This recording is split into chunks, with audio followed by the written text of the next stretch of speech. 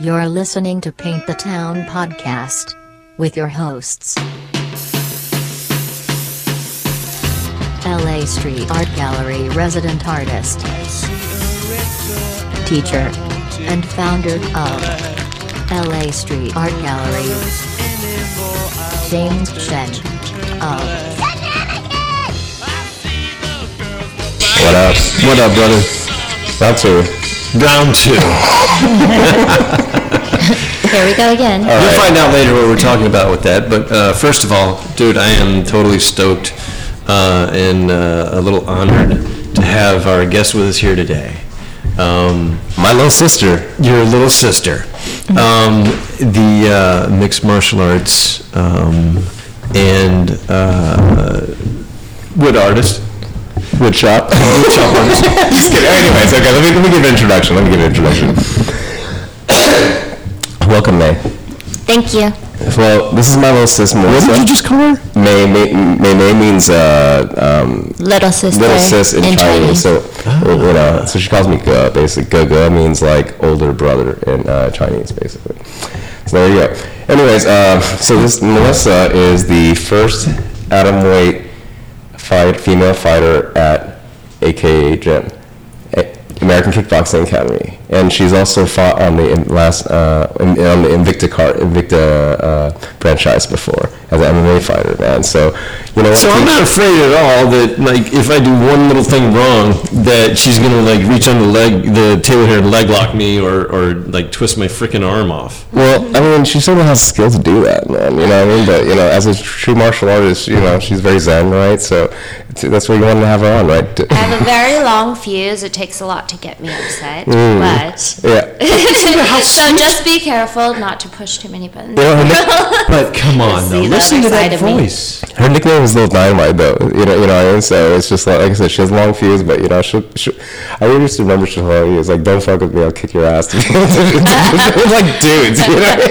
But the voice sounds so nice, and she has a nice, beautiful dress on, and very attractive, and I can't. It's hard to see you actually trading fists and slapping leather up inside someone's head. Well, I've definitely seen. I've seen her in the cage, man. Like, and she's a great fighter. And it's not only that.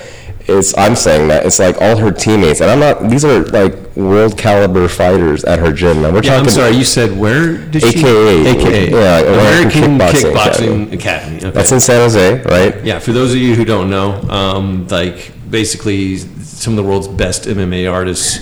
You got Daniel Cormier, who's the current heavyweight champion and light heavyweight champion to some degree, if you ask me. You got Cain Velasquez, who was the former heavyweight champion.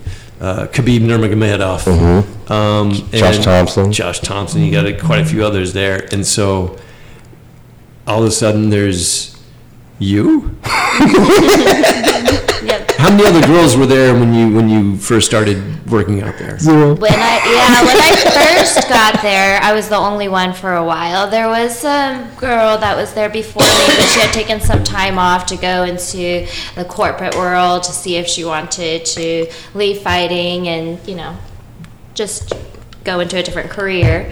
And then I was there probably for about 2 years as the only girl, and then another girl came onto the team, and she's still there. Her name's Allison, but she fights at 145.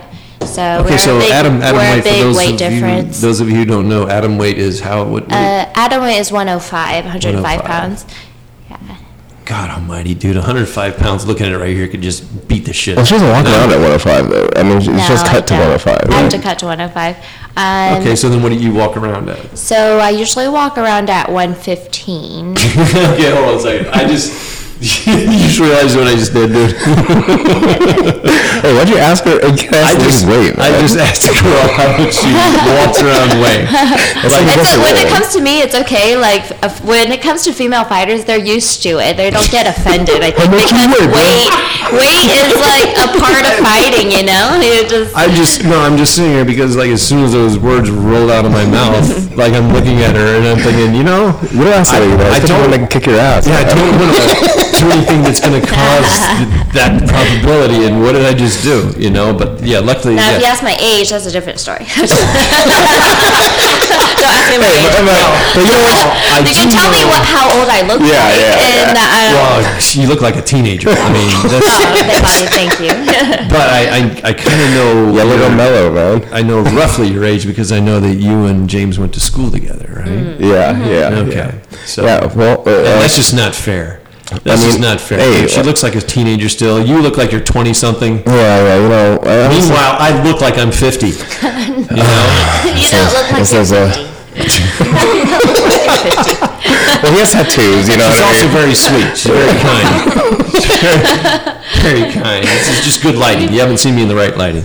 Yeah, so I mean, okay, so I'm just going to tell this story and just to get it over with because... Well, yeah, because you told me she was your sister, right? Yeah, and she is my sister. My family knows her. I know her family so well. I mean, literally, like... Well, I thought maybe you guys had fought, like, and that's why she got into it. Like to beat her ass. To beat her ass when you were young. Well, you know what I mean? Like, I think, you know... she could probably whip my ass any day, dude. So like, she's not your weight class, though, right? You don't have to worry about that, right? And I guess it was just like I can actually whip a lot of guys' ass that are bigger than me.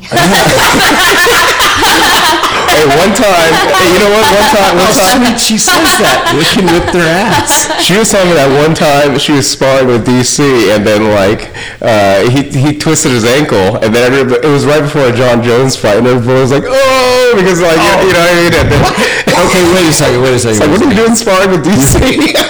Now, when you're saying you're sparring with him, like, were you guys doing some jujitsu, rolling around, or were you guys... No, we were doing some striking. Sometimes he'll just call me out and be like, hey, Melissa, let's roll, or whatever. We'll do some wrestling or some striking. And so that day, it's like, come on, let's spar. I know it's towards the end of training, and most people were done already. So it ended up being everybody watching us spar. And DC was shocked because I was throwing a bunch of kicks and punches, and I was actually getting him. And he was like, whoa, nice. Like... oh shit. Anyway, he ended up slipping, and he looked like he twisted his ankle, and then everybody that was watching was like, oh shoot, she just fucked him up. Yeah. And I was standing above him, and I totally could have jumped on him and started ground and pounding him or something, you know, but I didn't because I was concerned about his ankle, and I just froze and looked down at him. I was like, are you okay? He was like, oh, okay. How many people have ever looked down at David Bowie? Well, now, hold on a second. Let's just go over something here right quick, okay? Yeah. You say that he slipped, right? Mm-hmm. I'm sorry. He lost balance. Yeah. How did that happen? What caused that? Huh? He was sparring with you, right? Yeah, he was sparring with me, and I think maybe he was going backwards a little bit, and he just slipped. So did you cause that? Yeah. Caused that? Well, Floyd kind of caused it, but we don't give you credit. I'll take some credit. And then it was cool because there was media there that day, and after training, I was hanging out in the lobby, and they were going to interview him for his upcoming fight. And he ended up introducing me to the media crew, and he was like, hey guys, this is Melissa Wang, you should meet her now because you're going to be interviewing her in a few years, or a couple of years. And then he looked at me, and he was like, you're going to be world champ one day, right? That's what you're going for? And I was like, I was shocked. I was speechless for a moment. I was like, yeah, that's the plan. But it just, it was a moment that I will always remember and always treasure, like being able to spar with him. And then that moment when he fell and everyone was watching, I really wish I had it on video. Honestly, that's what I'm surprised that someone at least didn't have that on video. Yeah, so people... one of the coaches was trying to record it, but he wasn't his phone was he was trying to take his phone out, and it was just happening so fast, and then we were maybe sparring for 2 minutes or 3 minutes or something like that, and he slipped. That's one of those things, one of those times where you're like, oh my god, I gotta film this. Yeah. And you're just like, no. And then he was the angle of it, he was too close to us to get anything except for our heads or something, you know what I mean? But unfortunately, I don't have a video of that, but I'll have it in my mind. It is a memory. I hope if I do ever meet Daniel Cormier, I'm going to have to ask him about it. Yeah. Or maybe, you know what? It'll depend. He'll tell you. If I meet him when he's cutting weight, I will not ask him about that. No, I would. You know what? Actually, that may give him a laugh. Who knows? But you might not want to talk to him at all when he's cutting away. You know what? It's cool because I've seen him progress, like from the amateur fights. Like we used to go to, like Indian casinos to watch Melissa fight, basically. When did you start fighting? My first amateur fight was in 2013. So A while back, yeah. 6 years ago was my first amateur fight. When did you decide that you wanted to try fighting? Well, Taekwondo. So I grew up doing Taekwondo, and I started when I was 9. I got to second degree black belt. My little brother was getting bullied at school, and he's a few years younger than me, and so he asked my parents if we could take martial arts, and that's how my martial arts training started. And then in high school, I joined the wrestling team my sophomore year, and I fell in love with wrestling. Wrestling is a great base. It is a great base. I absolutely love it. I had so much fun. And All-American wrestling. I was an All-American wrestler in high school, second in state, and then I placed 6th at nationals back then. And then I went off to school, UCSB, and stopped doing any types of martial arts or sports. I would go to the gym and, lift some weights. She partied with me. Cardio. And yes, I joined a sorority,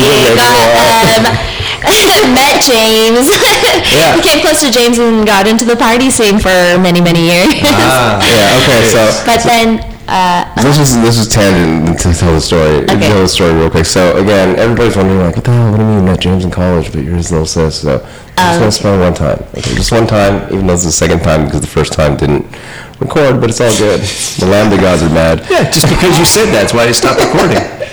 So anyway, I was in a fraternity, not a regular fraternity. It's like an Asian fraternity. It's a lot more serious than like frat boy drinking beer for some reason. I don't know why it is, but you know, I mean, you don't have to explain that to me, okay? You got white Caucasians with alcohol. It's going to be a lot different situation. Yeah. Yeah, I mean, I don't know. Main thing that we have a great little program called the Lambda Little Sis program that we actually have like a big bro mentor, like a just a younger sister basically, and it's a lifelong companionship thing, and we're prime examples of how that program has been like so great to both our lives. Like Melissa had to actually pledge to be my little sis, and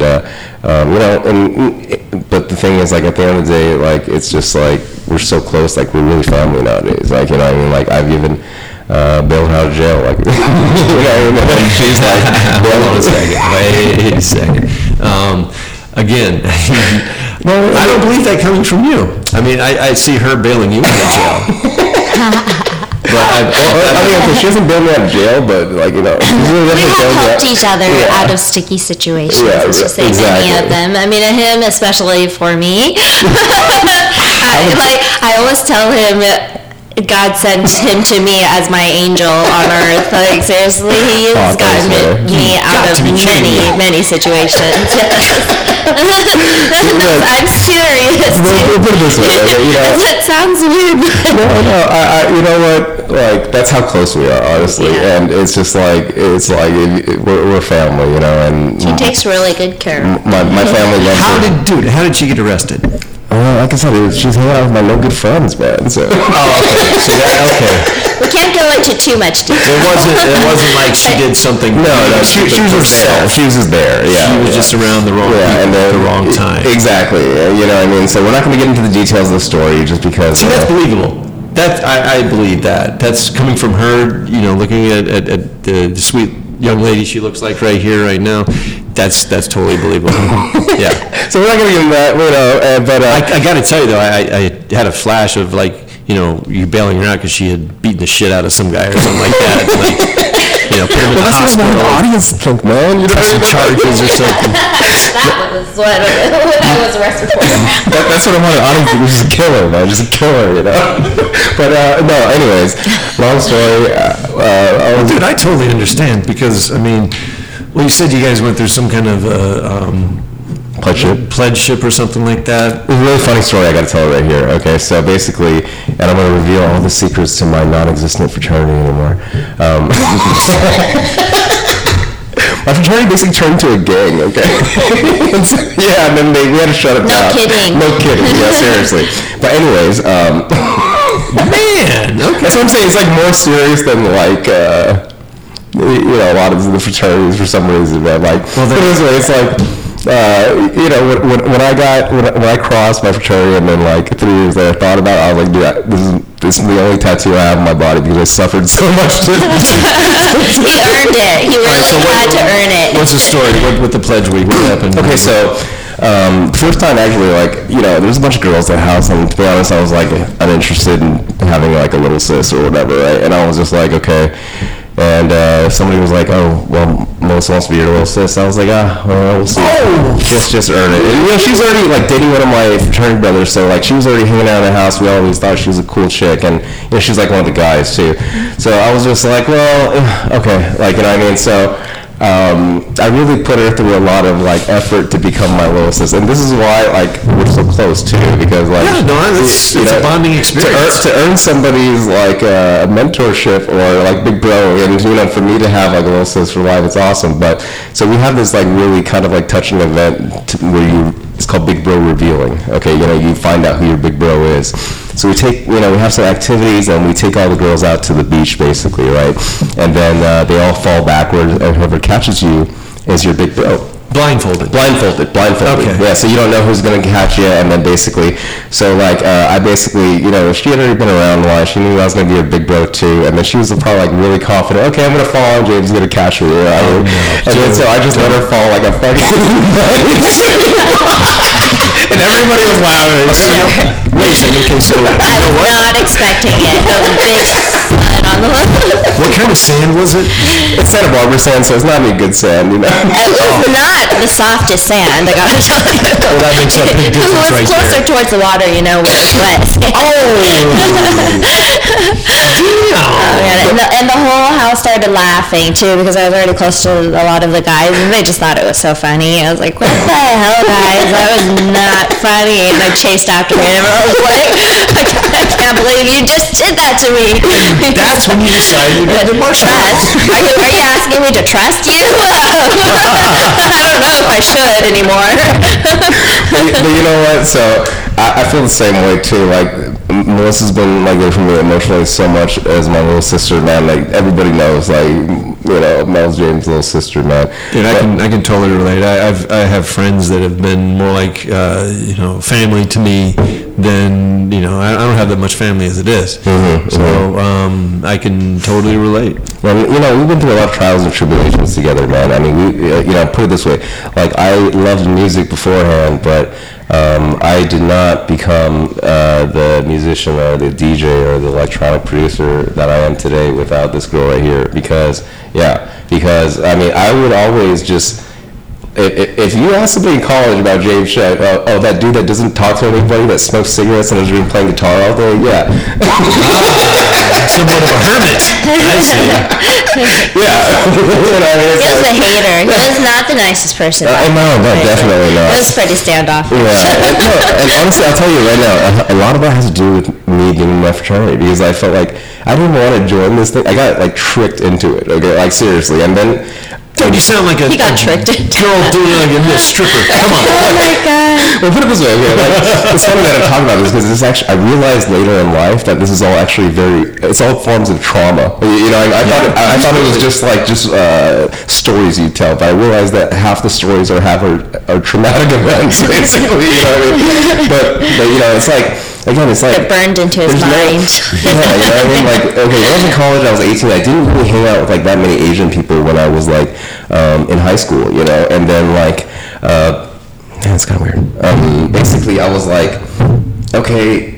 And they threw me on the Asian American interest floor for some reason. So I grew up in West Covina. I hang around a lot of Mexicans and things like that. So I was like, okay, this is kind of cool. I like Asian girls, so you know what I mean. Like this would be good. And then they just were recruiting people to join the Asian fraternity, and I was like, oh, okay, cool parties.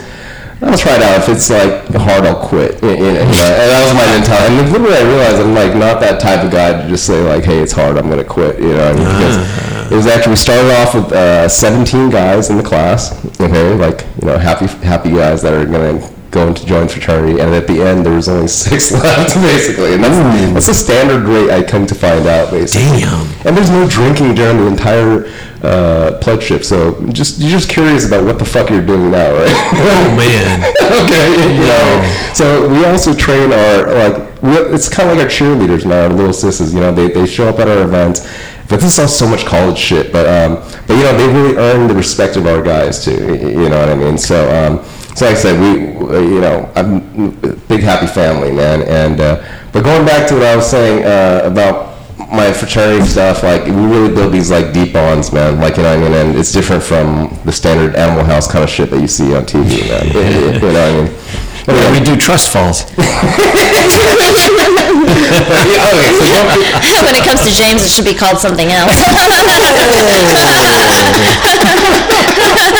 Exactly. But okay, so I want to talk about your recovery camp in Thailand because you just got back from Thailand right now. And I was telling the story. Okay, I was telling the story on the podcast. Remember about our Thailand trip with Melissa? Right? Oh yeah. And she was like, "God, you're such a pussy." I did call him a pussy. He was on a business trip at that time, and he was going to get on a long flight to meet us in Thailand. And so I asked him what he wanted to do. He's like, "I don't care, just plan something, whatever. I'll be okay with it, And so he went, he was like, just plan whatever you want, and we'll go and do it. And so he met me and my younger brother in Chiang Mai, and we decided to go on this jungle trekking adventure. I know, like, you guys talked about it on other podcast already. But when we were hiking through the jungles, we went on. It must have been a 3-4 hour hike through the jungles to get to this village we stayed in. And he was complaining the whole time, I swear. It was like, this is an intense hike. I was like, Dad, what a pussy. Like, you've never been on a hike like this before? I didn't know you'd ever hiked like this before. No, honestly. In between cigarettes. Cigarette break. Exactly. So anyway, that was fun. It's not for. That was fun. In retrospect, memories. It was a lot of fun. Yeah. And then we've had. Okay, I do have to say one thing about that. You said you went whitewater rafting. Was that during that hike? Yeah. Remember I told you? Okay, this is the funniest shit. That's a little scary, dude. It was, man. It was fun. He was a pussy. The rapids weren't that big, okay? He wasn't gonna fall out and die or anything. It was like I was listening to this other podcast, and I was like, "Oh my gosh, I'm serious." Saying these rapids were like that big. No. Well, But then again, I'm very, very adventurous, so my standards. Very, very healthy and in shape and everything. For most people, to get on a whitewater rafting raft, you shouldn't do it. You just really shouldn't do it, okay? Because the only way you should go whitewater rafting is if you can swim really good and against undercurrent, and you know how to like let yourself go with the current and everything. There's certain things that you got to know to survive a whitewater rafting trip, and the rapids may not look that bad. But what you don't realize is that once you get down there, there's all kinds of caverns and caves, and you get stuck. The thing is, the water wasn't even that deep. I'm just a big pussy. I'm sorry, James. I tried, bro. I'm calling you out. Hey, look, whenever someone calls you a pussy, I'm the only one that's allowed to call him that. Just kidding. Pretty much. Exactly. Without him getting pissed off. Yeah, exactly. I never even matter. That's the one thing, I try. So I take advantage of that when he's being one. No, but honestly, it was if you can go back and listen to it, I think it's like travel recap. It's like episode 20-something, 28 or something like that. But the main thing is, the funniest part is that I totally thought we were just going to go look at some elephants, you know what I mean? So the whole time I was just like, waiting. I was like, dude, when are we going to see the fucking elephants, man? I was like... Wasn't there a shuttle to the elephants? I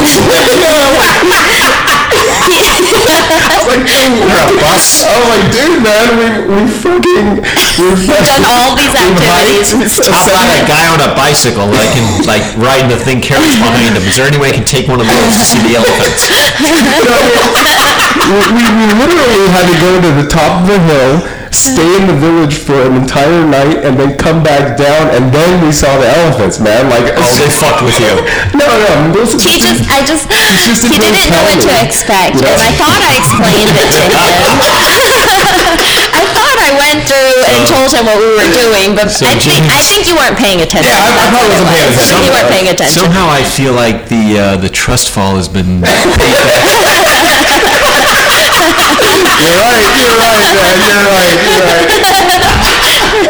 You know what? I want to talk about... I meant for it to be a fun activity. And he was just like, where the hell did you take me? A fun activity for someone who is very well fit and courageous. Yeah. Exactly. No, the best part was like there's these like British kids that were like teenagers that were with us, and they were just like, damn, dude, this guy has something to say about everything this entire trip. I was just giving them commentary about why fucking I was complaining the entire... Everybody... I was like, dude, I host a radio program, man. I can talk forever. Fuck you guys. Just trying to communicate to you guys.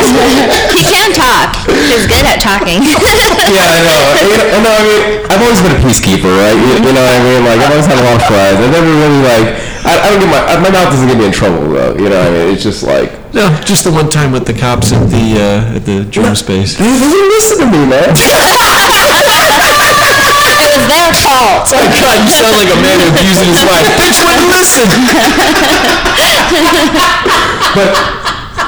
that's fine. So let me ask you, you know what, we normally talk, man, we usually talk about street art on this podcast, so I just want to, you're pretty much an outsider in this, you're not normally in this community, so we do talk about MMA. Of course, yeah, but I want to ask just like somebody, you have any questions for people, people that aren't in, like, okay, right, yeah. You know what I mean? I think it's a good kind of like a Q&A for like... I've got questions. Okay, I got a lot of questions.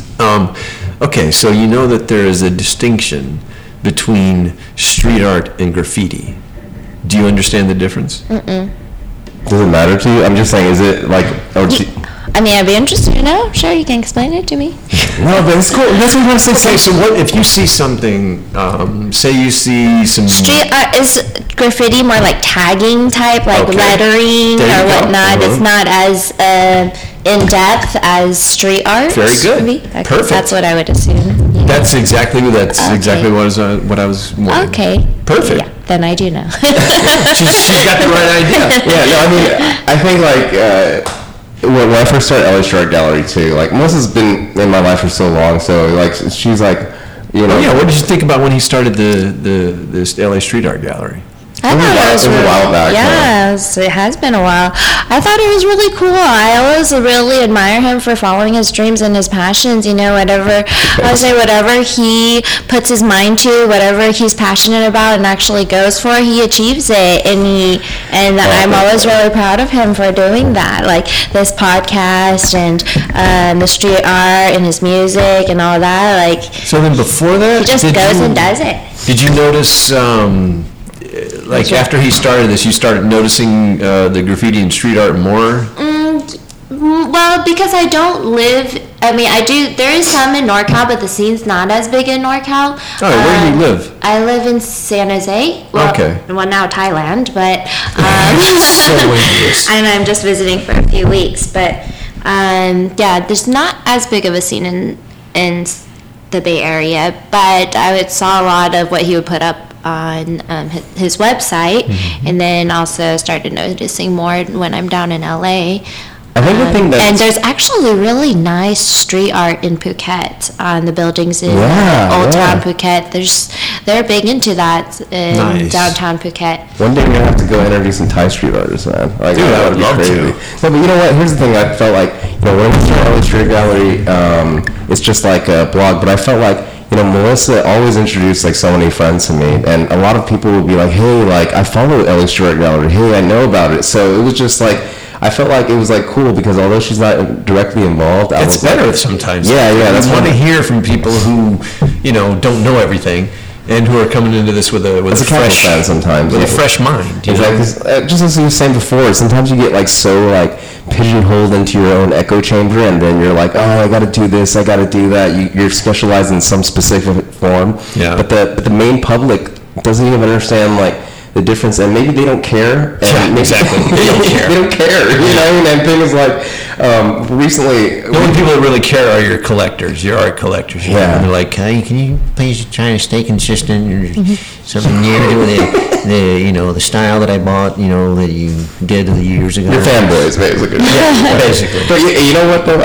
Speaking of one thing, following your dreams. Talking about following your dreams, becoming a fighter. Okay, I gotta put in a little bit of this too. I started doing jiu-jitsu for a little bit, and then I was like, hey, I'm into doing jiu-jitsu, and then she's like, yeah, I should also go train too. So she was already training at the gym that had a lot of the martial arts stuff. So, but we also we kept on growing together as we have more and more interest too. You know what I mean? So she basically accomplished like the dreams of so many people. They want to fight on a professional level, and just. So proud of you too. Thank you. I guess I didn't get into how I think I stopped at when I went to college. I stopped doing martial arts and doing any sports, right? Yeah. You used to work out a lot at the gym. I used to work out, but I actually didn't start MMA until I was 27. And the reason why I got into MMA. So you've only been in it for like 2 minutes. Thank you. She wasn't like 27 at all. She's definitely like 14. Good. Aww. Thanks, guys. Appreciate that. But yeah, so I decided to look for an MMA gym. Maybe I think 26, 27. I started looking for an MMA gym because I saw some females competing on Invicta, and I thought it was so cool, and I just was like, I am going to love that. I want to learn it, Oh my God. And I remember watching. Most women don't have that reaction. I know, right? They see that, like, oh my God, these women are beating the shit out of each other. Oh my God, I'm such a tomboy and a dude in a lot of ways. Like my little brother. There's tomboy, okay? Tomboy. This is a step above tomboy, I would say. Yeah, definitely. But you know what? His fraternity bros used to call. Some of them would call me his little bro. You're more like James' little bro, not little sis. You look like a little bro.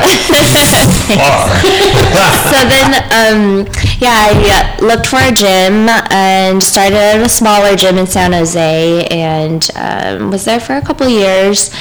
But actually, I won't get into it. The coach was not. I started competing in 2013, amateur, probably about 6 months after I started MMA. But because I had a little wrestling background, I had that, and then some striking as well. But I didn't do martial arts for about 10 years. When I got into MMA. But, okay, so we don't have to mention the gym name or anything like that, but I want to just say that Cynthia Calvillo, she's in the UFC right now, right? Yeah. And then she used to, I used to hang out with them, like, before she was in the UFC. Yeah, Cynthia's a hottie, too, man. We started at the same gym, yeah. We're so proud of her. She always was really just, we all knew she would make it big. We all knew it. Like, we would go to their fights when they were still amateurs in the Camo League kind of thing, right? And then, I remember the first time I saw Cynthia fight. She would mutilate the girl. She was fighting both of them were like really pretty girls, and I was like, oh yeah, that girl that she's fighting is really cute. And I was like, after I saw the ass whooping she gave her, I was like, holy shit, I feel bad for her. She's so pretty. I know, all the guys on their team were thinking the same thing. Straight up gave her a pass with it. Like, it was like, oh, dude, that pretty face is not so happy right now. Not so pretty anymore. Yeah, so I mean, it's cool to see how the fighters, like, literally, it's like, you go through the amateur stuff, and then boom, one day when you feel like you're ready, hey, it's game time, man. It's pro, and you're up there fucking fighting like it's a real deal now. You know what I mean? It's like... But you were fighting amateur within 6 months of training. Oh, yeah, she's a phenom. Yeah, all her coaches were like, she has some crazy power. Like, most chicks, I think, that can't really, like, KO people, but damn, dude, if you see her hit mitts, she can definitely, like... She's got some nice form to the arms. I mean, there's some definite muscle structure in there. So my coach, my first coach when I went to AKA was Pops, and Pops is actually Coach Javier's head coach when Coach Javier was fighting. Coach Javier is our head coach, and he is really good at teaching power. That's his specialty, and so I worked with him a lot, and he taught me how to get a lot of power into my punches, and then he would be like, you punch like a guy now.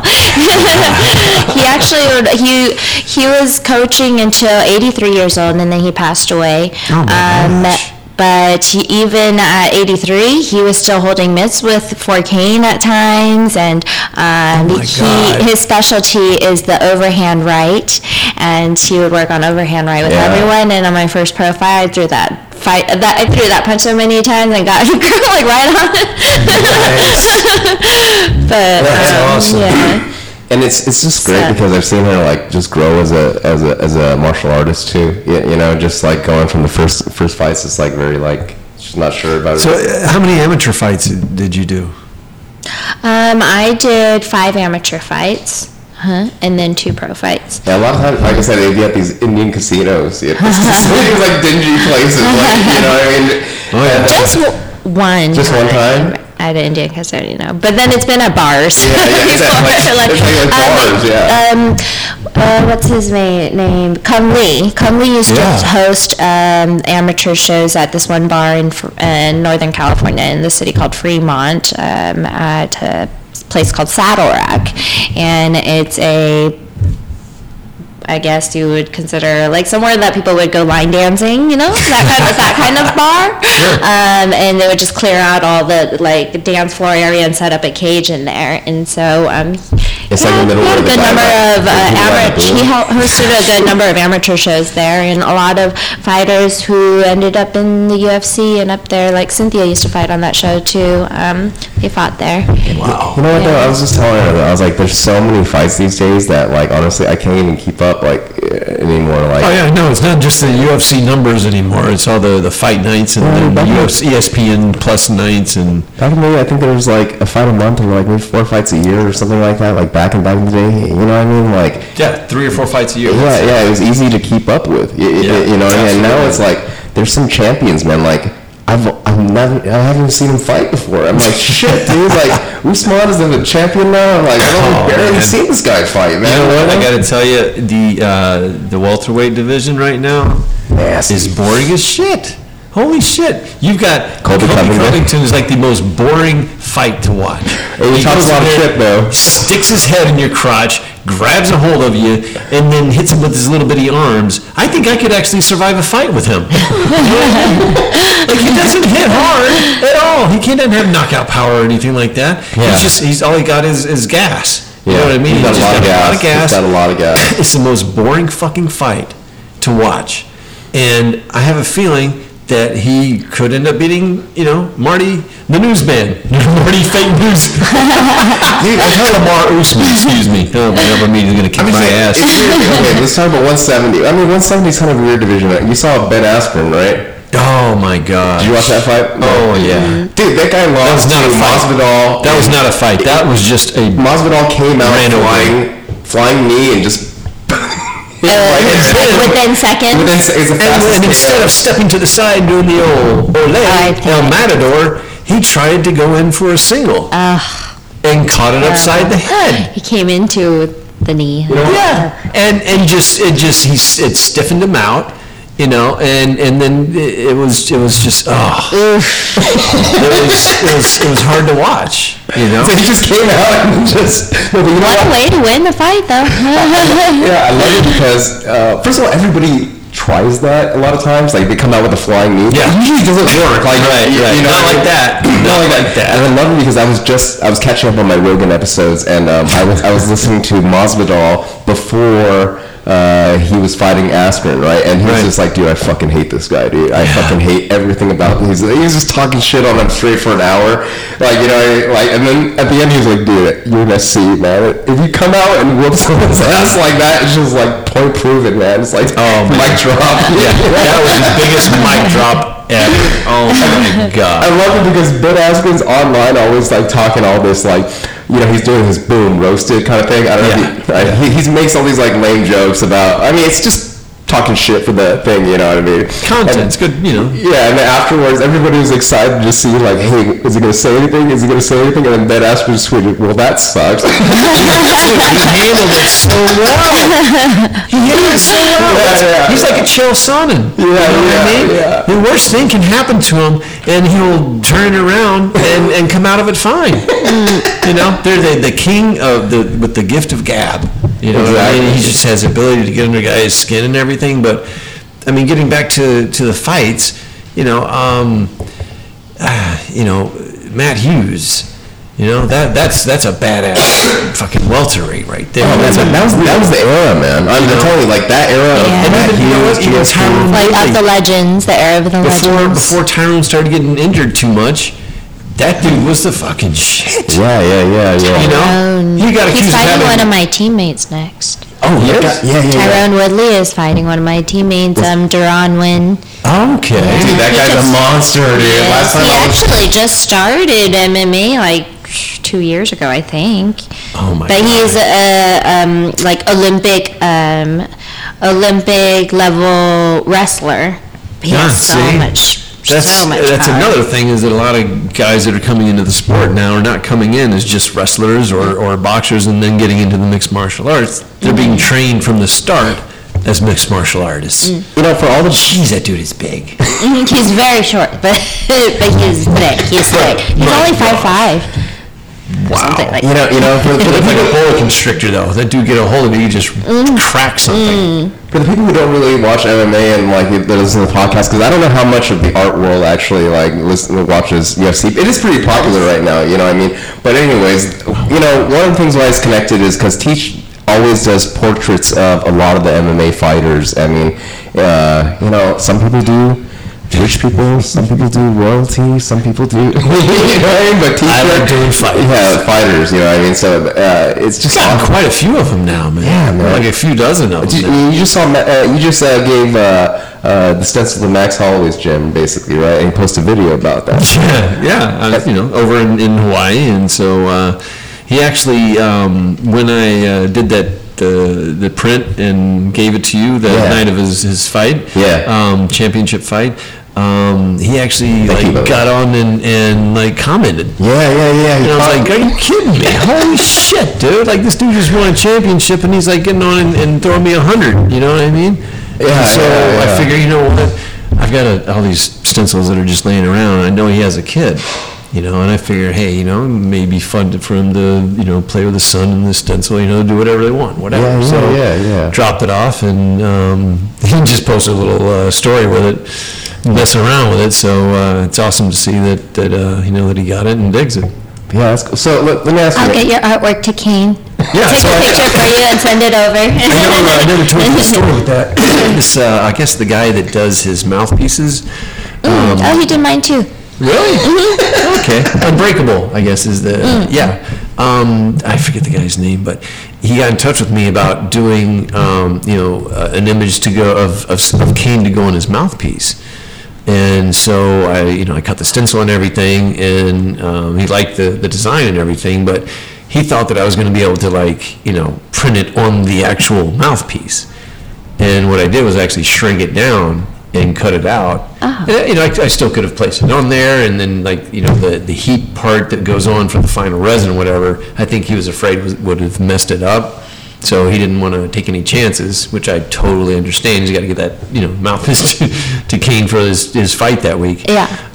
So, he decided not to do it. So that's why I have the stencil I see. of Kane. Okay. And so, you said he has... It's a great stencil. He has children, so, anytime someone that I've done a stencil of has children, I offer to give it to them if like to play with their children or whatever. So let me ask you, actually, that's awesome. I'm sure he will. That's awesome, man. Yeah, he's going to appreciate that. Sure. So Kane is one of the nicest guys on the team, I swear. He's a biggest, baddest he's a badass, Yeah. but he's very calm and very, in some way, soft-spoken, and He's a gentle giant. He's a gentle giant. He's a man, I think, usually of fewer words. So DC is just as loud as he is on TV. He is all the time, like loud in the gym. But seeing Kane is a very nice person. Yeah. I look forward to seeing him doing the professional wrestling. Oh, I love yeah. his outfit, the mask and everything. They had that at the gym the other day. Yeah, We were saw playing that around with it. Is this going to be like the Kane, the Undertaker's brother, or, no? Do you know anything about that? I don't know that. All I know is I know that he's going into the professional wrestling. I Okay. saw this video with him. Do you watch wrestling? We were just talking about this yesterday. Like, I don't personally watch it. I'm just wondering. I did when I was younger. And that's, What era was that? Was that the Ultimate Warrior era, kind of? Yeah, I don't even know, dude. When I was watching wrestling, this was like Southeastern wrestling because I was in Florida. Okay, you had guys like Wildfire Tommy Rich, Rick Martel, Mr. Wrestling number 2, Nature Boy Ric Flair. Ric Flair, I was gonna say, yeah. Hulk Hogan. Yeah, there it is. Love that mask on him. It's awesome. Oh, wow. It's like a lucha mask, basically. Oh, cool. And, Andre the Giant had just come out. And I watched Andre's first match on TV, dude. Oh, crazy. And so that's kind of the era where I started watching. And at first, I thought they were honestly beating the hell out of each other and angry with each other and having these fights and stuff like that. Did you feel like it was more like realistic back in the day? Or was it always... No? Okay. No way. Today, dude, if you look at, like, I took my son to see the WWF at Staples Center. Yeah. And, dude, It's like... I cannot, what they put their bodies through. Yeah. And I actually have a little bit of a beef with Vince McMahon. What? Oh, yeah. Because he's not taking care of these guys. Yeah. You know what I mean? Like... what happened to the stencil? I've still got it, dude. I've got another spot that I just put it up. I'll be posting that soon. I found wonder a flying how pig. often injuries happen from those, working on those stunts, They telling do some you, pretty crazy stuff. definitely. You know what? Top of a cage. Yeah. Falling onto a table that breaks in half. I mean, I like to put it as like, That's hard on your body. That's harder on your body than MMA training, I think. say that, and he doesn't. And he makes so much money. He makes so much money, and he won't kick it back to the professional wrestlers. And so I did a stencil of him with a pig nose. I want to see this. And I've been spraying that up in places that have pigs. And I just found a spot. It's actually excellent. It's on Topanga Canyon. And isn't it right next to WWE office or something like that? Yeah, I did one there too. There he is with his kids. Yeah. Melissa showed me a picture of Kane with his kids. But oh, how funny! Oh my God, This is that's good. Great. I actually found a good job on that. I found a flying pig on Topanga Canyon. It's up on a big pole, but and so I did a piece next to that. I'll be posting that up soon. But yeah, dude, I'm not gonna let up on this guy until he starts taking care of the wrestlers, man. And I feel like I wanted to do this because I enjoyed watching these guys when I was young. They entertained me when I was young, and now their bodies are gone to hell and everything, and no one's taking care of them. So I at least want to try to do some street art to do what I can to support them. Bring awareness. I went to one, we had a dish day at work, and we just went to watch wrestling, and then you know what it reminded me of, man? Did you watch Medieval Times? Did you go Medieval Times before? Or? I haven't been there, but I saw it on the cable guy. But you know what I'm talking about? Yes. Yeah. It's kind of like like a... It's a show. It's a show. You know, it's a pirate version, right? You know, and there's a pirate show. It's like a wrestling version of that, basically. It's like you have your, you know, your cheering. It's like it's like a cabaret kind of, like in a sense, but in a huge scale. And you know, it's weird because when you're watching on TV, you don't get that vibe. You kind of feel like these guys are like wrestling. You know what I mean? Oh, absolutely. You know, but to watch the choreography on TV is completely different than seeing it live. And you know what? The crowd work too, man. I gotta respect these guys because you know what? At the end of the day, if you can... you're a showman. You've got to be a showman. Dude, The Rock, man. I mean, shit, dude. You know when The Rock came... Okay, so the only time I really watched when I was a kid, also I lived in Malaysia for a little bit, so there was very little English programming during that period of time. So one of the things that we watched was wrestling, and this was the era. It was like The Rock, Stone Cold Steve Austin. I mean, these are like legendary, famous outside of wrestling too, right? Mm-hmm. But the thing about The Rock was just like he was a bad guy at the beginning. Like, you know, I mean, everybody like hated him, but he managed to turn that attention to. Dude, everybody loves the fucking Rock now, right? It's like that guy can run for president, and for sure, contender. Definitely contender. You know what's funny? Donald Trump was on wrestling, dude. I know. You know what I mean? He was like, I know. And he had this thing with Vince McMahon, and then like they each had their like fighter representing them, and then Stone Cold like was the ref. I just recapped this the other day. That's why it's so fresh. I'm like, I don't watch wrestling, and I don't tell you. It's just I was amazed, man. But it's like, dude, a guy with a microphone. It's like, dude, if you want to hold that whole audience. It's not easy. No, like, no, dude. You got to be a fucking showman. I've done some microphone work in front of people when I was a scout for a model search company, and you gotta. It's not easy, man. If you're not absolutely positively sure of what the fuck you're doing, you show some kind of nervousness or whatever that they pick up on that shit, and all of a sudden everyone's like, "Oh, we're feeling sorry for him because he's not funny or he's not holding their attention or everything." We'll laugh at stupid, silly things that's not really that funny, and then it all becomes shit. Yeah. It's definitely a skill because I remember some announcers at various shows, amateur shows. I had my favorite announcer. He was amazing. He was one of the favorites around at the Bay Area amateur fights, and he could keep the crowd engaged, and he was really good at it. Just the energy, and then one time I went to a different show, and there was someone else like, "Oh man, this really makes a difference. It makes the the whole show feel more boring." Even though it's the same fights. It seems like today with the UFC fighters, you've got to be your own promoter. You've got to be almost like a WWF wrestler somewhat. Fighters have to be followers on Instagram. Brand. That's it. You got to be your own brand. Yeah. Well, for these announcer guys, they have their own brand too, because Bruce Buffer, his it's time, right? That's the thing, right?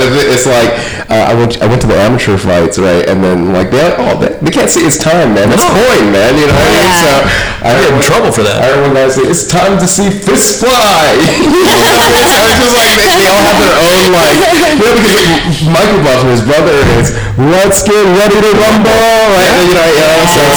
Can't say that. Yeah. Let's get ready to rumble. It's time. Those are taken. Yeah, you got to figure out your own, man. You know what I mean? So I just think it's all about branding, man. It's all about branding. Even if you're even if you're an announcer guy, man. So that's what it is, man. But I don't think that the UFC fighters or the MMA fighters should be responsible for that, though. You know what I mean? I think that the league should supply them some kind of help. Well, as an artist, I mean, you got to be your own fucking marketing machine. That's different, dude. That's different. I'm not fucking fighting someone. You know what I mean? I'm creating artwork. You're fighting yourself, man. That's true. But on a physical something that takes its toll on my body or something like that. Right, you know what I mean? I feel like being a WWE star, it's expected. You're expected to be a showman, okay? That's part of the fucking deal, okay? Yeah. To be a mixed martial artist fighter is already hard enough. And that's what I've always had an issue with, is working on my social media,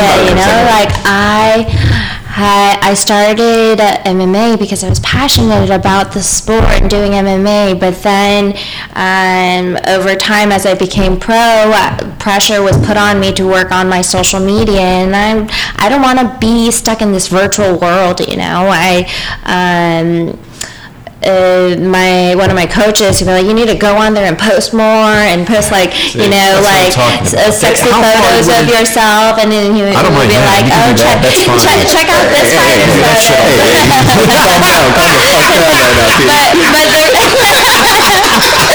Somebody's getting jealous over here.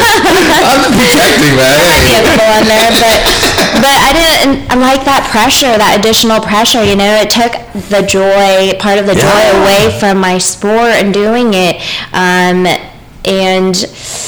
I just felt. I mean, I understand that the big shows want you. It's all about money. The big shows want you if you have more followers. If you have more followers on your social media, that means more people will be watching you and paying to watch you. Exactly. But how hard would it be, seriously, for them to get someone, you know, some fucking lackey, some snowflake, or some, you know, someone who knows a lot about how to do all this shit on social media, who knows all the fucking hashtags to doing everything, to just do posts for you? Yeah. How hard, seriously? I think some athletes do have people just doing it for them. Just send them pictures. If you're going to be under contract with, you know, Invicta, with UFC, with whoever, okay, if you got a fighting league that you're under contract for, come on. You know what I mean? That's how hard fucking is it to do that. Get your son, get your daughter, who's sitting over there in the corner downloading porn, or do some. I'm sorry, I don't know where that is. There's someone who definitely can take care of that for you, and I guarantee you there would probably be a little bit different standings in how the fights work out. You know what? One thing that I really noticed is like it would stress her out so much because like. You know, it's just. Dude, you're not supposed to be. You didn't sign up to be a journalist and a fucking entertainer. You're fighting. Yeah, exactly. And you know what? What part of fighting does this mean? You gotta entertain. The shitty thing is, it becomes a contest. Like it becomes like, hey, like, are you on my level? Like, do you have enough followers for me to fucking talk to you? And then also, like, people start valuing themselves based off how many people are liking them, especially the younger generation right now. And we were just talking about this the other day too. But it's just so sad, you know. For me, I've never spent too much time on social media.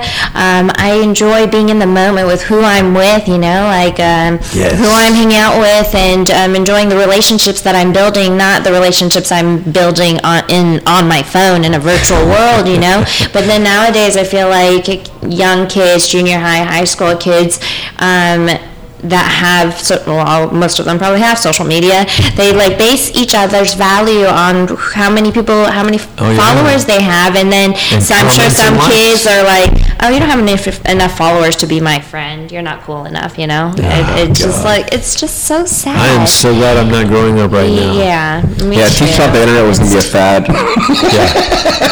I'm fucking 50 years old, you know what I mean? Like I was going to art school in 1987.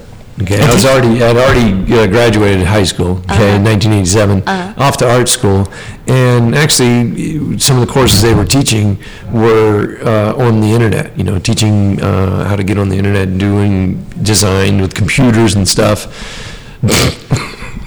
And I was just like, this is just too never going to stick. This is never going to fly. You know, because what happened was I did flow charts in, I guess it was high school or junior high, one of it doesn't fucking matter. We did flow charts, okay, like if that, then this, if yes, then no, like so I was like, oh my God, dude. There's no way this is going to go over well, because if people have to study doing those flow charts, no one's going to want to do that shit. Well, they didn't have to, okay? You know, they skipped over that, and then, like, the new stuff comes in. They don't have to learn all this technical bullshit. You know, you just learn the programs, you typing, whatever, and then, you know, the internet, it was like, you can't even see it. What the fuck is this shit? All right. Well, also, one more thing, too. You're pretty preoccupied. One thing that you don't know about Teach, he's an athlete, too, and he used to be a beach volleyball Yeah, I played two-man beach volleyball I played in some of the qualifiers for the professional tournaments. Nice. Got my ass handed to me almost every single fucking time. Luckily, though. I bet you're exaggerating. Not really. But I say luckily because the amount of damage that it did to my body playing for 25 years, I didn't know about that. You know, my dad wasn't a sportsman. You know, my dad was a killer, a Christian killer.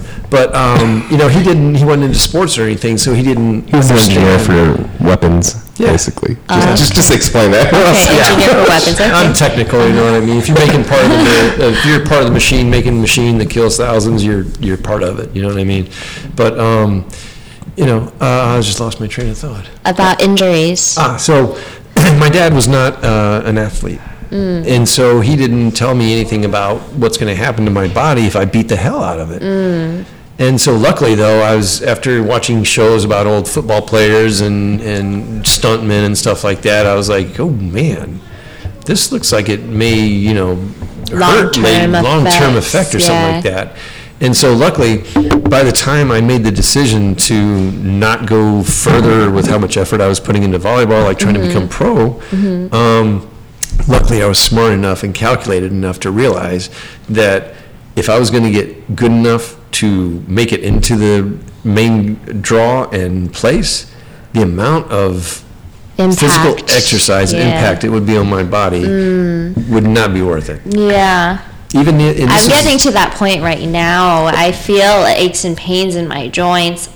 Well, you know what? I know that was caused from all the impact of fighting. Yeah. And it sounds like what you're doing is a perfect thing, though. Yes. Let's talk a little bit about that. Yeah, let's talk a little bit. I want to talk about two things. Let's talk about recovery, and also I want to get your opinion on CTE and like fighting and stuff like that. Just because it's like, and it's also on topic with the recovery. I mean, you said you started to feel like some like body breakdown, May? Yeah, because I was overtraining and not realizing that in some ways I didn't realize I was overtraining. I was just sore every day, and I thought that was normal. Nobody told me either. Like I should not feel that way. Everyday soreness, and I wasn't spending enough time recovering in between trainings. I was just training every day, hard training, and breaking my body down, sparring all the time, and it got to a point last year where my entire body was just hurting every day, and I thought that there must be something wrong with me, like a muscular degenerative disorder or something. I came up with it. I was like, I must have some kind of degenerative disorder or something like that, but it was just that I was overtraining. So I completely took a break, and when I completely took a break, I was very, very lean at that time, and I had an 8-pack, and oh my God. Yeah, super lean. But when I took a break and just stopped training MMA, just let my body rest, my body bulked up quickly just by hanging out and eating and whatnot, but bulked up in a way where it was muscle, because I was not allowing my muscles to rebuild after hard training sessions. I was just so lean. I didn't know any better for a long time. God. And so I bulked up, and when I stopped training and just took a break, and everyone's like, dude, have you been weightlifting? No, I've pretty much been doing nothing, walking around here and there sometimes, but I completely really just took a break from everything, like weightlifting or whatnot, and I bulked up. It makes sense. Like I was scientifically, it makes sense. Weightlifting. I got thick, but muscular thick. That's good. So I think a lot of athletes don't know the importance of spending time recovering, and a lot of professional athletes, they overtrain. There's a fine line between training hard and overtraining, and a lot of times we get so obsessed that we go past that line, and then we're not training as efficiently, and then we're just breaking our body down, and so at this point, in my fight career, I went out to Thailand for, originally I said I'll go out there for 3 months and try training at this gym called Tiger Muay Thai. It's a world-renowned gym, and they have several female fighters around my size that are on the team there. That's why I decided to go train there, because at AKA, it was just all guys. I was just training with all guys all the time, and it really broke my body down. The next lightest guy above me was still 20 pounds heavier than me, at least on the pro MMA team.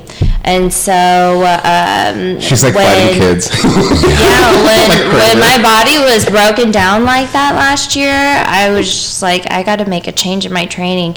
That's when I learned I need to train smarter, not harder, and I need to find the right training partners for myself, even though like there's so much pride coming from being a member of the AKA Pro like MMA team. There's a lot of pride. It's such a big name, from coming from there. But then I realized it's not the best gym fitted for me because of my size and my weight class. And so after taking a break, I still wasn't sure if I'm going to continue competing, but I was like, okay, I'm going to, I finished up this work project and decided I'll go to Thailand for 3 months and see if I wanted to continue training. Went out to Tiger Muay Thai and trained with them for a little while, and great team, great coaches. I love great people, good energy out there. But something was missing. I don't know what it was. I lost something in me, the drive to compete, the drive to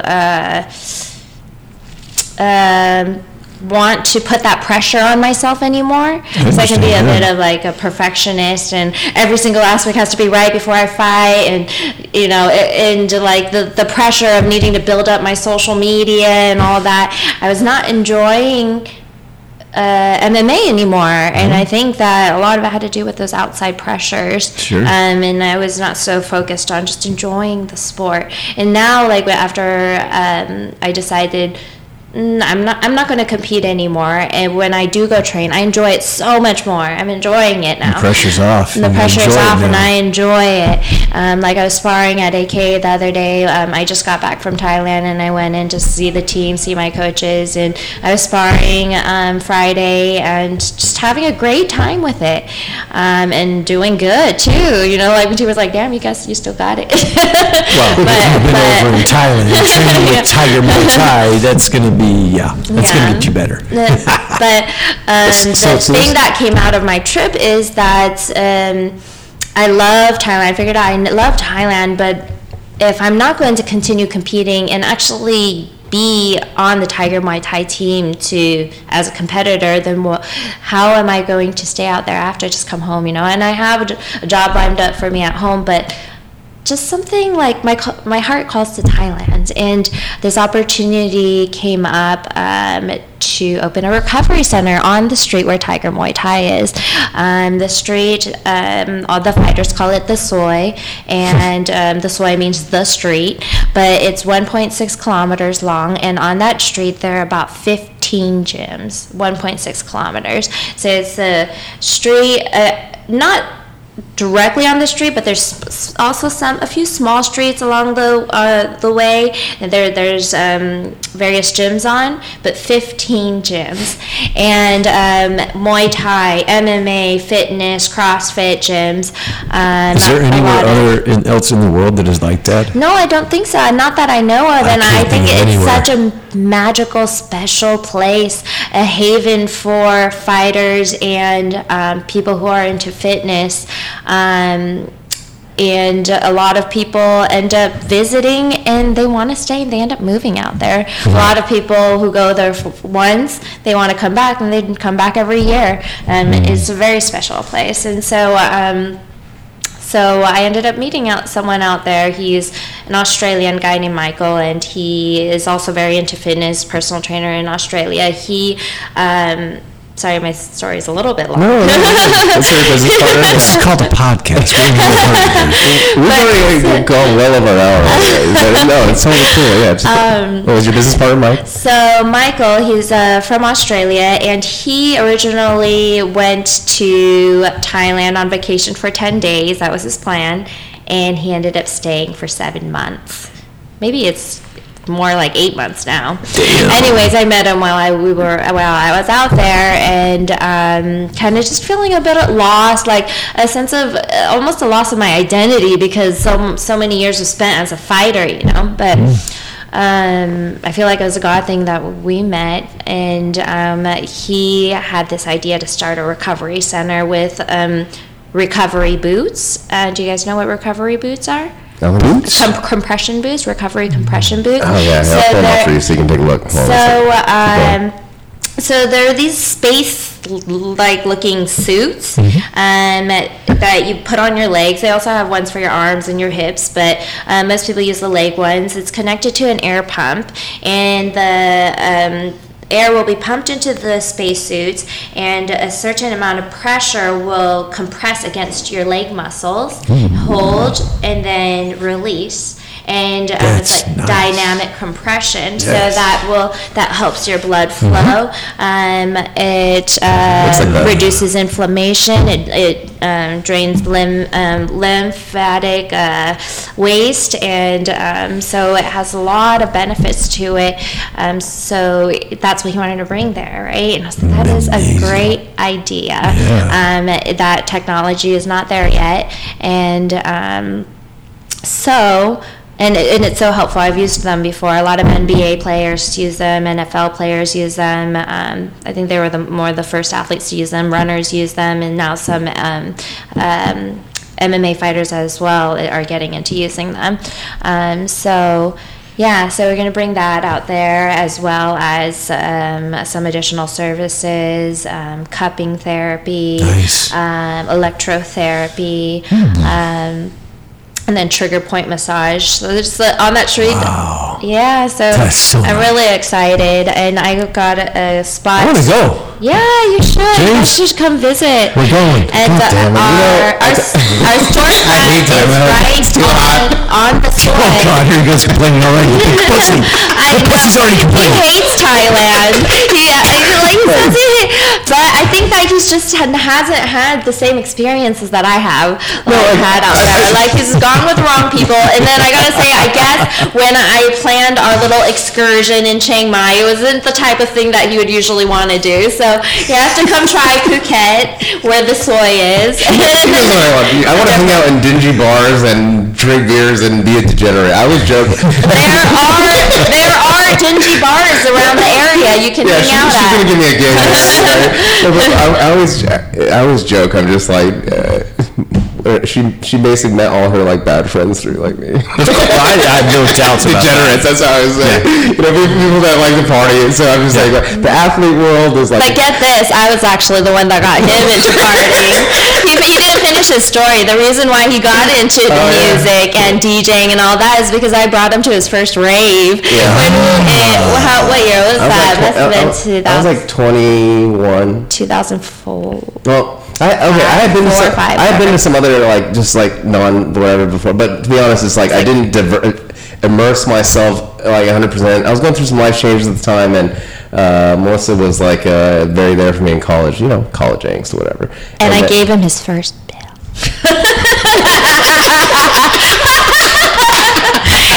I don't believe that. Since then, life changed for him completely. It's true, but you know, we try not to.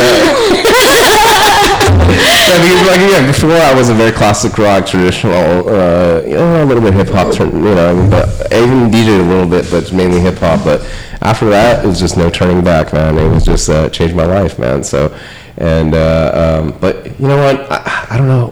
There might be some people that we know listening to this, and I don't want to divulge too much. Okay, we'll water it down. Yeah, maybe another podcast. Maybe you want to listen, like I said, if you want to listen to other debauchery stories about me. That's how he got into. That's how you got into this type of music, though. Yeah, no, exactly. You know, just I treaded lightly until that one event, basically, and literally changed my life, man. So. And for the better, too. Yeah, no, I was, you know, I felt like I was going through. You found passion. Yeah, and you're also, passionate about. I'm just nice to people, though, too. Yeah, a lot nicer. I knew the James before. The pre-stoner James. I knew the pre-stoner James. Yes, it's a big difference. As long as I've known James, he's always been very, very friendly and very nice. And one thing that I've noticed it's similar to me is that you know, we try to do projects here and there, you know, and when people help us out and keep the word and do good efforts and stuff like that, we keep them in our circles. Our circles are very small. Both his and mine. Tiny, tiny, tiny. Good. That's all you need. There's just not very many Time people is- that like follow through and do things all the way to their finish. That's true. And it's nice to have someone like that around. Find thank someone you. reliable. Exactly. I mean, but Someone you can count on. thanks, guys. I mean, you know what? So, okay, we had a lot of good feelings. I want to talk about one more thing. I've actually never really talked to you about this, but are you concerned about the damage you've taken during fighting and training, the long-term effects? Like CTE. Yeah, CTE and kind of stuff like that. Is it something that people who want to get into fighting should be concerned about, in your opinion? Have you seen, because you train top level guys, have you seen any decay in their mental ability or any? Maybe it's no. I'm just saying. I'm wondering. No, I have a really bad memory, and I'm not sure if that has anything to do with fighting or it's just genetics or other reasons. So there is. But it's not something that concerned me in particular, but for heavier fighters that are taking more impact, I think that is something that could be more of a concern. I do know personally some fighters who have taken so much brain damage that their speech is slower now and they think slower, just too many concussions, you know? So, that's definitely a risk that you take for something that you love, It's any sport. I mean, rugby's even worse, I think, with head damage and stuff, right? In my opinion, the worst, Australian rules football. Oh my God! Wait, is that soccer? The difference between rugby and Australian rules football is that rugby, both teams are kind of running down the field together. They're hitting each other, but they're only about this far apart. What I mean? Yeah. Australian rules football, because of the way they punt the ball sometimes, you'll have two guys going for that same ball from across the field and just go smack. They're wearing any armor or anything? No, that's the thing. They don't wear any pads at all. That's just stupidity. At all. No pads at all. I had a guy that was a hairdresser at Bumble and Bumble in New York. And this guy told me a story about one time how he was in a game and how he got in a really bad concussion. Okay? But he got up and went on to play and score again and did great. Didn't remember any of it. Oh my God, dude. Jesus He Christ. was told what he did the rest of the game by his other players. He was in autopilot, basically. Yeah. That's fucking scary That happens. as shit, that dude. happens to a lot of athletes. Dude, you know what? I think at the end of the It day, looked like what happened to Ben Askren when he got nailed by, Jorge. I call him Jorge, not George, because I'm respectful. And I dig Game Kept on Bread. fighting. Game Bread's a badass motherfucker, man. He was fighting on Kimbo Slice's backyard brawls and stuff back in the day. That man, I dude was just some remember those. harsh shit. Okay. When he landed that knee on Ben Askren, dude, that looked like, similar to, there's got to be some brain damage out of that. You know what? Muay Thai is very dangerous. Yes. Elbows. I've been to, Yes. when I was out in Thailand, I went to so many Muay Thai fights because I have a lot of friends out there that are training in Muay Thai, and so I kept going to there's two stadiums in Phuket, and I've been many times, but I've seen so many people get their head cuts open, wide open. Big gashes from those elbows or elbows are like knees. blades, man. Oh man. It's terrible. hard. I've seen these little 10-year-old boys get knocked out on the ground, and I think that they're way too young to be taking that kind of brain I'll damage. never let my but that's son- part of their culture. That's part of their life. But 10-year-olds, they're knocked out lying on the floor from friggin' an elbow or kick to the head or something. that's too young. That's way too young. I developing, feel man. like they should wear. They don't even wear headgear. Jeez. The kids don't wear headgear. And then they kick like trees to to strengthen their Bamboo fucking trees, dude. Since we're on the topic, and I just want to bring it up because to raise awareness, man. It's not very often we have an MMA episode, right? So, okay, did you guys hear about Russian boxer Maxim Dadashev? Yes, Dadashev. Did you hear about this guy? Yeah. I mean, dude. I watched that round, though.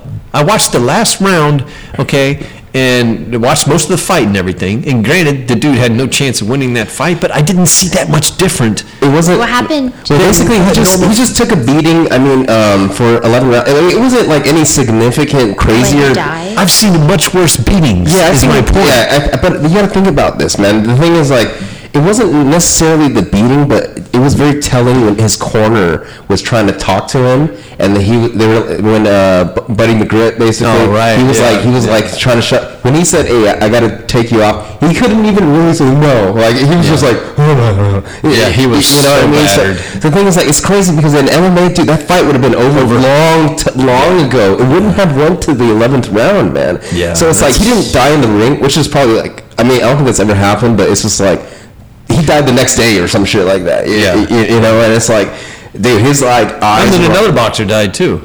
Yeah, an Argentine boxer or something like that. I was just reading about this.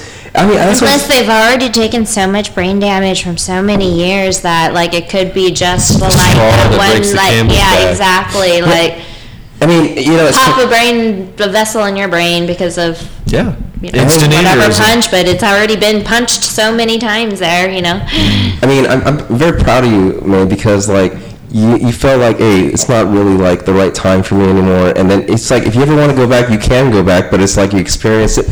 Some guys like, okay, she's like feeling her body. I know, I'm always sore. I must feel it in like my shoulder. Well, you know, some guys like Chuck Liddell. I mean, like, did you watch that Chuck and Tito fight? That the most recent one. That, you know. Yeah. They keep on going. No, I mean, yeah, Chuck. Honestly, man, I was like, oh, bro, like I wanted to erase that fight from my memory because he was like a shell of what he was. You know, I mean, totally. And like, it's just, but again, man, so. I just wanted to actually just bring it up to raise some awareness for. Yeah, it's cool to be a fighter. Yeah, it's much respected. But you know what? Here's the thing: I'm not going to let my kid play football. Mm-hmm. I'm not going to let my kid be a fighter. I'll let him do jiu-jitsu tournaments. Totally, like with Eddie Bravo and these jiu-jitsu tournaments. Awesome. Yeah. Like, unfortunately, my son would be very good at both football and fighting because of his sensory processing disorder. He would just tune out the pain. And don't you know the coaches? That's what they want. No, that's what they want. You know, like Tyson, they want to. They know his limit or what a healthy limit is for him. Yeah, and he's got a big old head. He's got a big old forehead, so it's just made for bashing. You know, but luckily I'm suffering from what I've done as an athlete in my life, but I'm going to make sure he has a cycle. I'm going to make sure he knows, what I didn't know when I was his age. Yeah, definitely. Well, you know what? I think that's we've gone well over now. I think we're at. I don't care, dude. We got a hot girl here. But you know what? The funny thing is, like, actually, it's funny because of course, Melissa can always take care of herself, but sometimes I just feel like I'm like, I gotta like step in and just say something wherever like some dude's acting a fool, But I always think I know, dude. Earlier when I was giving her a compliment, you're like, hey. I know, I'm so used to it, No, but I always just laugh because I'm always like, do you want me to say something? It's just like I said, we grew up together, and for so long. Like I said, I totally understand calling her a little sister now. I would too. And that's coming from someone who who has met people that are more like family, than family that I have. So totally understand that. Like you said, we choose our own family a lot of times. You know what I mean? So anyways, I think that's a great way to end it. So is there anything else? Thank you so much. Yeah, thank you for having me. What's your Instagram handle? My Instagram is LittleDynamite_92. LittleDynamite_92. That's her fighter nickname. And leave us a review if you like it. So you're going to be posting. Come out to visit in Thailand. I was just going to say that you're going to be posting stuff on there about your, developing I will. M&M Recovery Lounge, right? M&M Recovery Lounge in Phuket.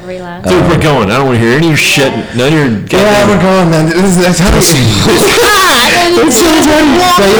what we'll do. We'll go out there. I'll DJ a party, and then we'll we'll go out and do some art and visit Melissa. You know what I mean? All right. Go on a nice hike. Get a tattoo out there. There's so many. Rapids. There's so many real great tattoo. If you want a monk to really talented tattoo artists. Yeah, if you want a monk to hammer a unsanitized needle into your fucking arm.